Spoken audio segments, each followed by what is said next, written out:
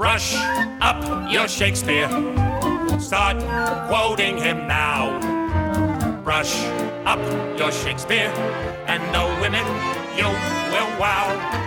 Just declaim a few lines. Hello, Shannon Riley here, inviting you to join me every Sunday here on KSCF as I talk Shakespeare on Shannon Shakespeare Sunday.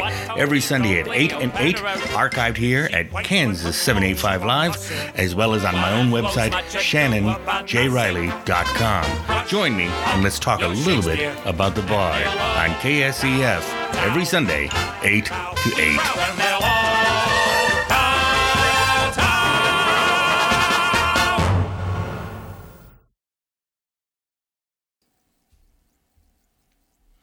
Hello, everybody, and welcome back to Shannon's Shakespeare Sunday. It's a pleasure to have you all back. This is our 4th episode. I'm very excited. Once again, I'm Shannon Riley, a Shakespeare enthusiast, not a scholar, just somebody who's fanatic about the works of the Bard of Stratford-on-Avon. And it's my pleasure to come to you every Sunday at 8 and 8 here on internet radio to talk a little bit about this amazing writer and all of the work he has done. Now, in the past several performances, radio shows, I should say, I've been leading us up to Shakespeare arriving in London, and I had just gotten his life up to where he arrives in London, but I'm going to take a break from that for this episode. I'll come back to that next week. This week is a very important week because it's almost Halloween, my favorite time of the year. Oh, I'm so excited about Halloween. And since it's almost Halloween, I thought I'd do a very special Halloween episode focusing on Shakespeare's witches and ghosts. Booga, booga, booga. It's nice and scary, and it's also really fascinating when you think about where it comes from and what all these plays mean. But before we get to that, and once again, I'm Shannon Riley, and I want to hear from you. You can contact me at shannon@shannonjriley.com. Riley is R-E-I-L-L-Y. shannonjriley.com. I'd love to hear from you. Let me hear your questions. Let me hear your responses to my stories, to my program, and any ideas you have for future episodes or things you'd like me to explore. I'd love to hear from all of you at shannonjriley.com. And while you're there, check out some of my plays, some of my short films, and of course, all of these broadcasts will be housed there as well, so you can catch up on all of the latest and neatest from Shannon Shakespeare Sundays. And since it is Shannon Shakespeare Sunday, I always start off with two things. The first thing I always start off with is a book suggestion, and it's an election year. And so I thought this book is a prime book for you to check out. It's called Tyrant, Shakespeare on Politics by Stephen Greenblatt. I've read several of his books. He's a very good writer. And what he focuses on in this book, which was published in 2018, is how Shakespeare treats tyrants in his works. And it's really a fascinating read, particularly here in an election year. Give it a gander. You might just see somebody you might know popping up in those pages, because it really does focus on the role of politics and the necessity for people who have power over other people to be good people. And it's very important, even now. So please remember, it's almost time to vote. If you voted already, bless you. Thank you for voting. If you haven't voted yet, please vote. Make your voice heard.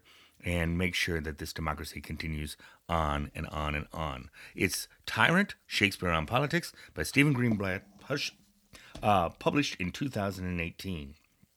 And the Shakespeare quote of the week, of course, it had to be this. It's, "By the pricking of my thumbs, something wicked this way comes."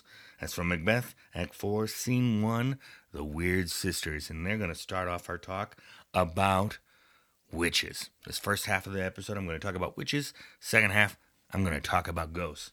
So I'm really excited about it. But another side note is I wanted to talk about my company that I'm lucky enough to be working alongside with. It's Lady Shakes, all-female classic theater group.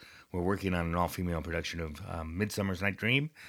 Weather has turned cold here in Kansas, and the COVID numbers are still going up, so we've decided to suspend for a little while until it gets warmer and we can meet outside. Meeting inside right now, even with masks, that many people, it just doesn't feel like we're being responsible. So we're going to take a little break, but we know we're going to be back. We're going to be back in the spring.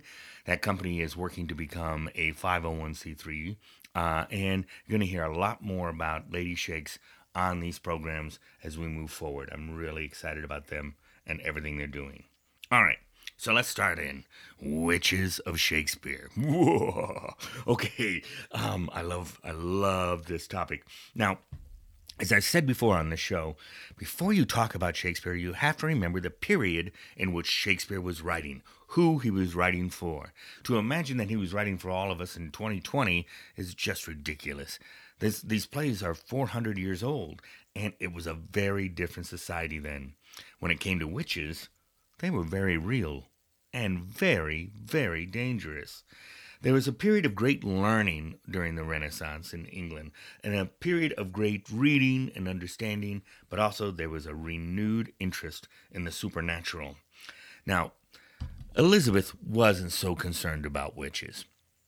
She did have several crimes or laws in the book that it was a crime to commune with the devil, to hold black mass, and she had concerns for what she considered to be old superstitions.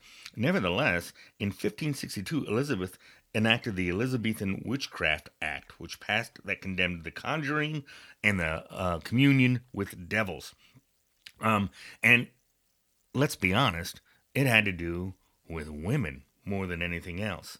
They had a fear of a lot of different interesting things. And some of the most, here's the Shakespeare fun fact. I forgot, I want to do my Shakespeare fun fact. The superstitions we have today, many of them were born in the Elizabethan period.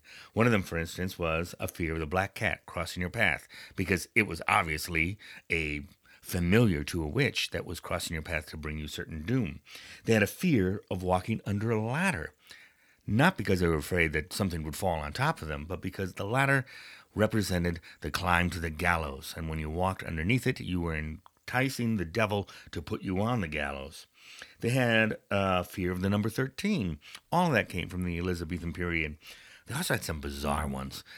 One of the fascinating superstitions I read about was they believed that if you were the last person to touch a man before he was hung, you were lucky. The guy who got hung wasn't so lucky. But even weirder, if you kept the right hand of a man who had been hung, it was a good luck charm. Kind of like some macabre rabbit's foot. Wasn't so lucky for him. The Elizabethans were sickos. Let's just say that. All right, so witches really were a thing to them. And if your crops died, there could have been a witch. If there was Black Death visited your family, what did you do to somebody? In Elizabethan England, there were 270 witch trials, and 247 of them were about women, while only 23 were about men. And it was women who were old, who were poor. They were unprotected. They kept animals like cats and toads and birds and a variety of other animals. It didn't matter that it was just some poor simpleton who was off on her own trying to get by. She could easily become a victim of a witch trial. And it was very hard, once you were accused of a witch, to prove you were not. Most of the ways to prove you were not were to die. They literally would tie you to a dunking stool and drop you into the water. If you floated, you were a witch. If you sunk, you were not. Good for you. You died a Christian. Now, interestingly enough, most of the witches in the Elizabethan period were not burned at the stake. Instead, they were hung. As bad as it was in England, in Scotland, it was far worse. King James VI of Scotland, who became King James I of England, was responsible for over 4,000 witch trials and burnings. He was a monster. And he believed that witches tried to stop him from marrying his wife from Denmark and called upon a huge storm to crash her ship. Many people think that it was this belief in this storm that put the idea in Shakespeare's head to use a massive tempest for the Tempest. He wrote a book called Demonology. It was literally the textbook on how to find and prosecute witches. King James believed that they were real.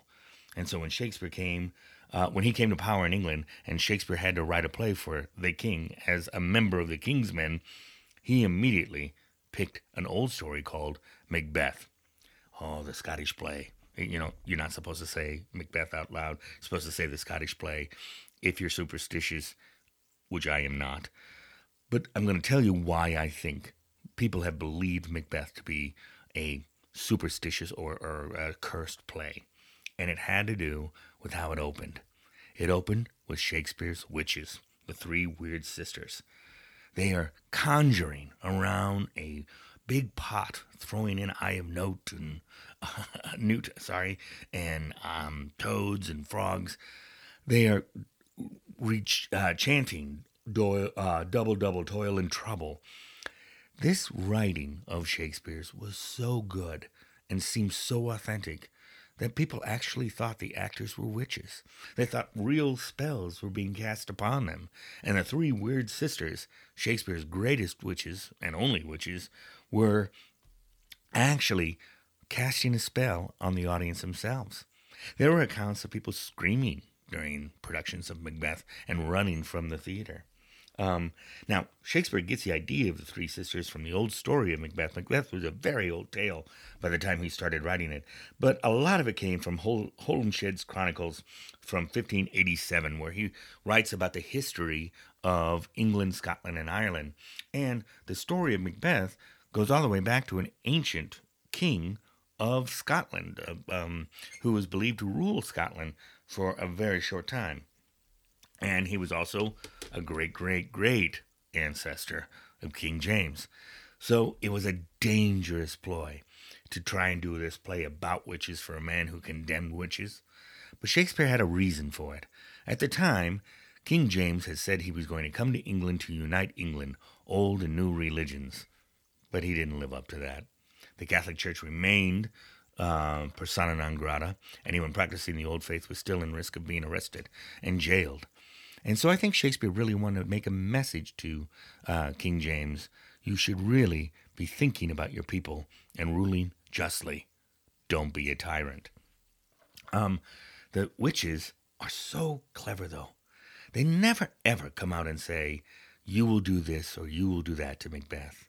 Instead, they simply greet him as the Thane of Corridor, a great knight ship that is upon him.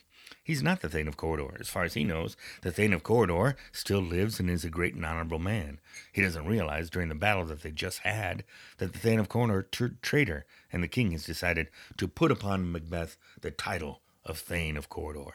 So, with these witches, they slowly introduce an idea into Shakespeare's or into Macbeth's head that he deserves better. He should lead, but they also lead him towards a very dangerous curse, saying that Banquo, whose good friend who's with him, will not be a king, but his children will be king. Macbeth will become king, but he will have no children who will be king. And they set them up very slowly for this dangerous and scary ride that Macbeth goes on with the witches. Now, keep in mind that the three witches really are borrowed all the way back from Greek mythology and the three fates. The three fates who are blind women who see the future and can predict what's going to happen. They are prophets. Witches as prophets was a brand new idea to Elizabethan England. At the time, they were just people who cursed you. They were people who ruined your crops or gave you a great disease. Shakespeare presents them in a very classical way, as that witch is a prophet, that witch is able to be above and beyond the pettiness of human life. So the witch's prophet, or the weird sister, or actually in the first folio they're referred to as wayward sisters. These sisters completely control Macbeth by doing nothing but planting seeds of his own destruction. Now, there are those of you out there who know this play, and you're saying, there was a fourth witch, Shannon. There was Hecate. Hecate was the queen of witches who's seen towards the end of the play. Lots of scholars, and again, I'm not a scholar. I'm going to repeat that every time. I am not a scholar. I'm simply an enthusiast. But a lot of scholars do believe Shakespeare never wrote this part of the play. Hecate wasn't in his play. It actually comes from William Middleton, who wrote a play called The Witch with a witch by the name of Hecate shortly after Shakespeare died. And many people believe it was so popular that they took pieces of that play, or the idea of that play, and inserted it into Shakespeare's Macbeth so that Hecate could appear there as well. Yes, the Hecate is very different than the Hecate that is in Middleton's play, but it also came along with 4 songs. One of the reasons why they believe Shakespeare did not write this part of the play is the fact that it doesn't further action. It doesn't further action at all. And that's pretty rare for Shakespeare, to just put something out there that doesn't further any action. Also, it just seems different. It seems like a way to include more music, include more stories. But unfortunately, I don't think he wrote it. So, there were 3 witches in Shakespeare's mythology. 3 witches, the weird sisters in Macbeth. But I'm not done with the spooky yet. We're going to take a short break, and when we come back from that break, I'm going to introduce you into my favorite topic of Shakespeare, his ghosts.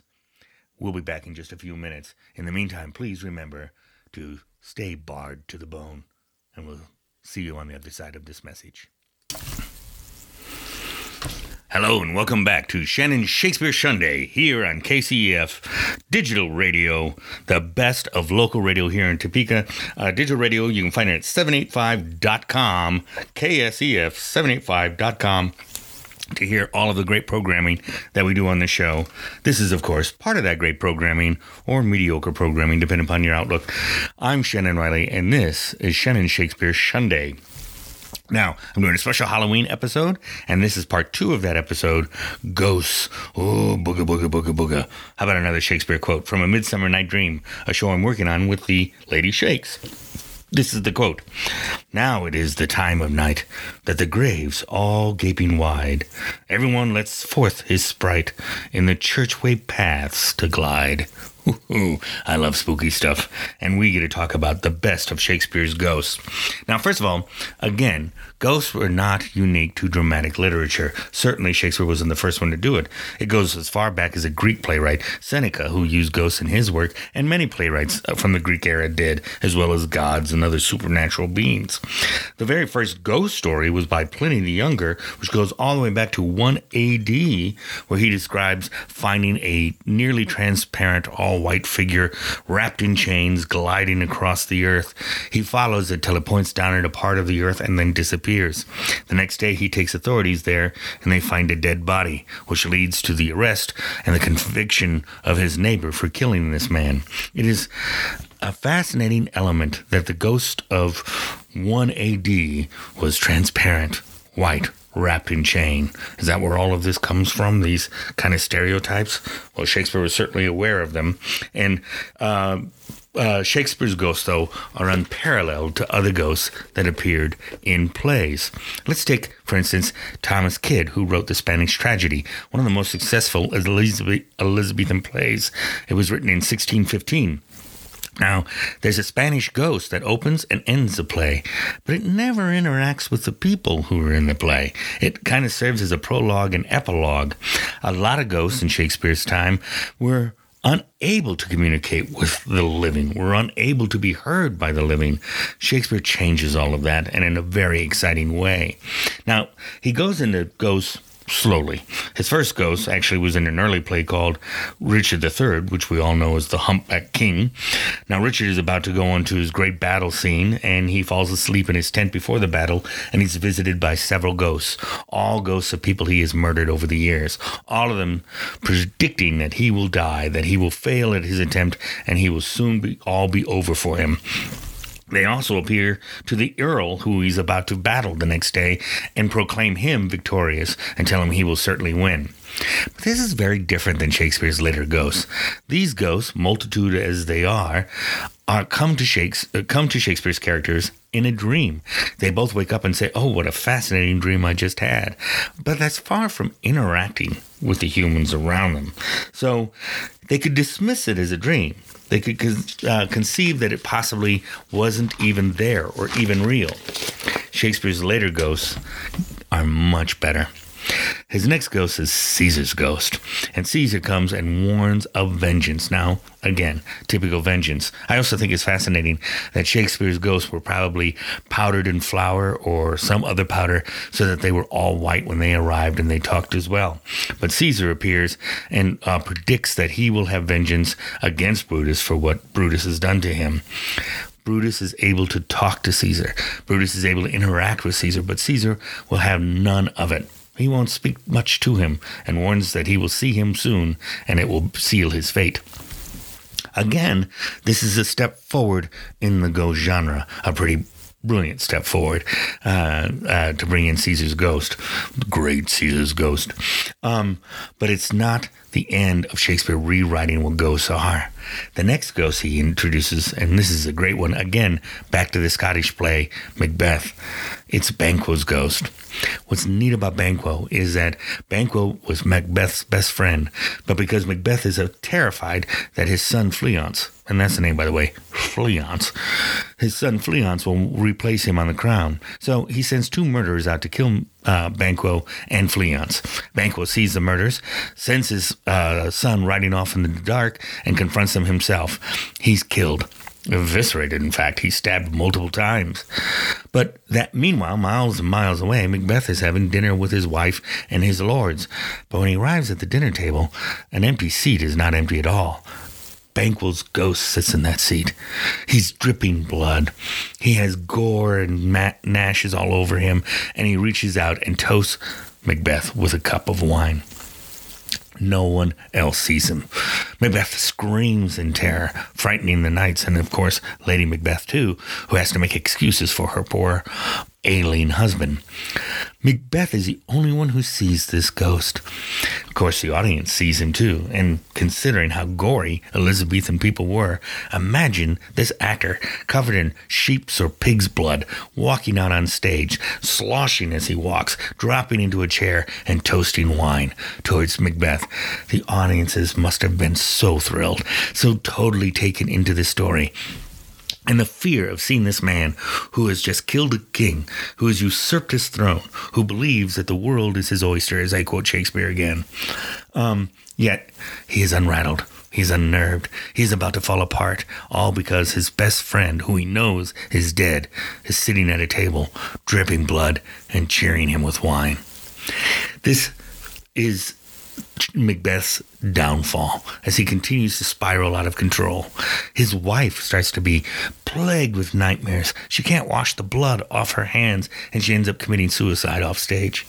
So Shakespeare's ultimate demise and ultimate falling to the end starts with a visit from Banquo's ghost. Great ghost story, but it's not near the best ghost story as the ghost who appears to him, his main character, in Hamlet. Hamlet Sr., Shakespeare's dad. He's king until he's killed by his own brother Claudius, who pours poison in his ear. Not really certain how that works. Never saw an Agatha Christie murder mystery where somebody got killed through poison in the ear. Nevertheless, that's what it was. Shakespeare, has Macbeth's or Hamlet's father killed, and then takes his crown and takes his wife. Macbeth is poor Hamlet is supposed to take this. The Prince of Denmark is depressed, upset, but his mother keeps telling him, "Get over it. He's your uncle, and now you're dead. Welcome to Arkansas." So, in the meantime, this ghost starts to regularly appear up on the parapets. In the middle of the night, the king walks again, bloody, white, with ghost, walking and moaning and complaining of life and the damnation that awaits him. Shakespeare's best friend, Hamlet's best friend, finds out about this ghost appearing and goes to Hamlet and says, "Dude, you really should go up on the roof tonight and see what shows up." Horatio and Hamlet, of course, do, and what they find is unbelievable. A walking spirit, a ghost, a phantasm that moves off into the mist. Hamlet says, "All of you stay here. I'm going after it." And he runs after this ghost. Now here is where Shakespeare makes a big departure from other ghosts of the time. They communicate. Not only is this a ghost that is related to him, immediately connected to him, of course, after vengeance as well, but this ghost spurs action. This ghost tells Hamlet what he must do. This ghost tells him, "You must avenge me." And the other fascinating thing about this ghost is its mortal. He fears his own demise. He fears hell for the crimes that he committed in his own life. This was a remarkable thing, to present not only a ghost that is A, showing up on a regular interval, you know where you can meet him, B, he can interact with you, talk to you, tell you what he needs, and spur you on to action, and third, he is in fear of his own immortal soul. Immortal souls are a big thing to Elizabethans. They're a big thing to a lot of us.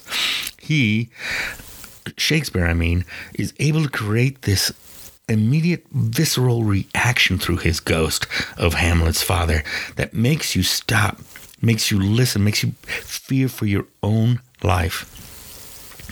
Hamlet's father, is the best Shakespearean ghost of them all. Steals the show totally. Now, of course, not everyone who gets killed comes back as a ghost in Shakespeare. If it were, Polonius would be dropping in on Hamlet saying, "Hey, you remember when you stabbed me through that curtain?" But it's the person who drives the action. It is the people who can make you most involved in that story.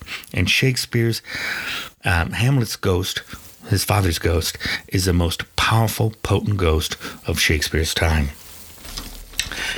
Shakespeare didn't use ghosts a lot. He did use them in several little stories, a presence and an idea.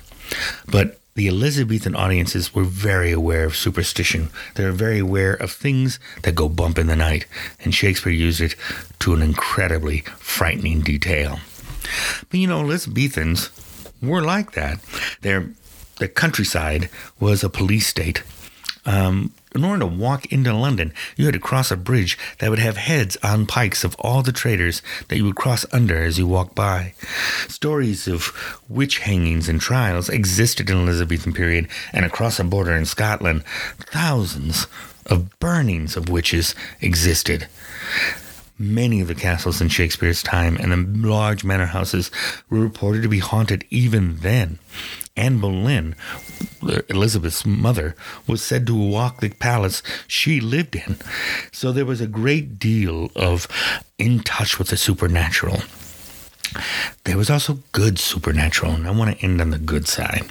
There were women who were considered healers. Women who understood maybe the path of good medicines that were found in the earth and the grasses and certain plants, and they would apply them to their neighborhoods, to their people around them. These people were called white witches. They existed, and nearly every community had a wise old woman that they would go to for a poultice, for a remedy, and for a prayer. So these spells, prayers, whatever, were sometimes put to the side of the angels, put to try and defend us and make things better. But sometimes this butchering idea of human mankind that doesn't like anything different, that white witch could easily be accused of a black witch by someone else, and then there is little that could be done to save her. I hope you have a great Halloween. I really love Halloween myself, and I hope you've been enjoying this program. If not, well, let's keep that to yourself. But if you do want to talk to me, drop me an email at shannonjriley.com.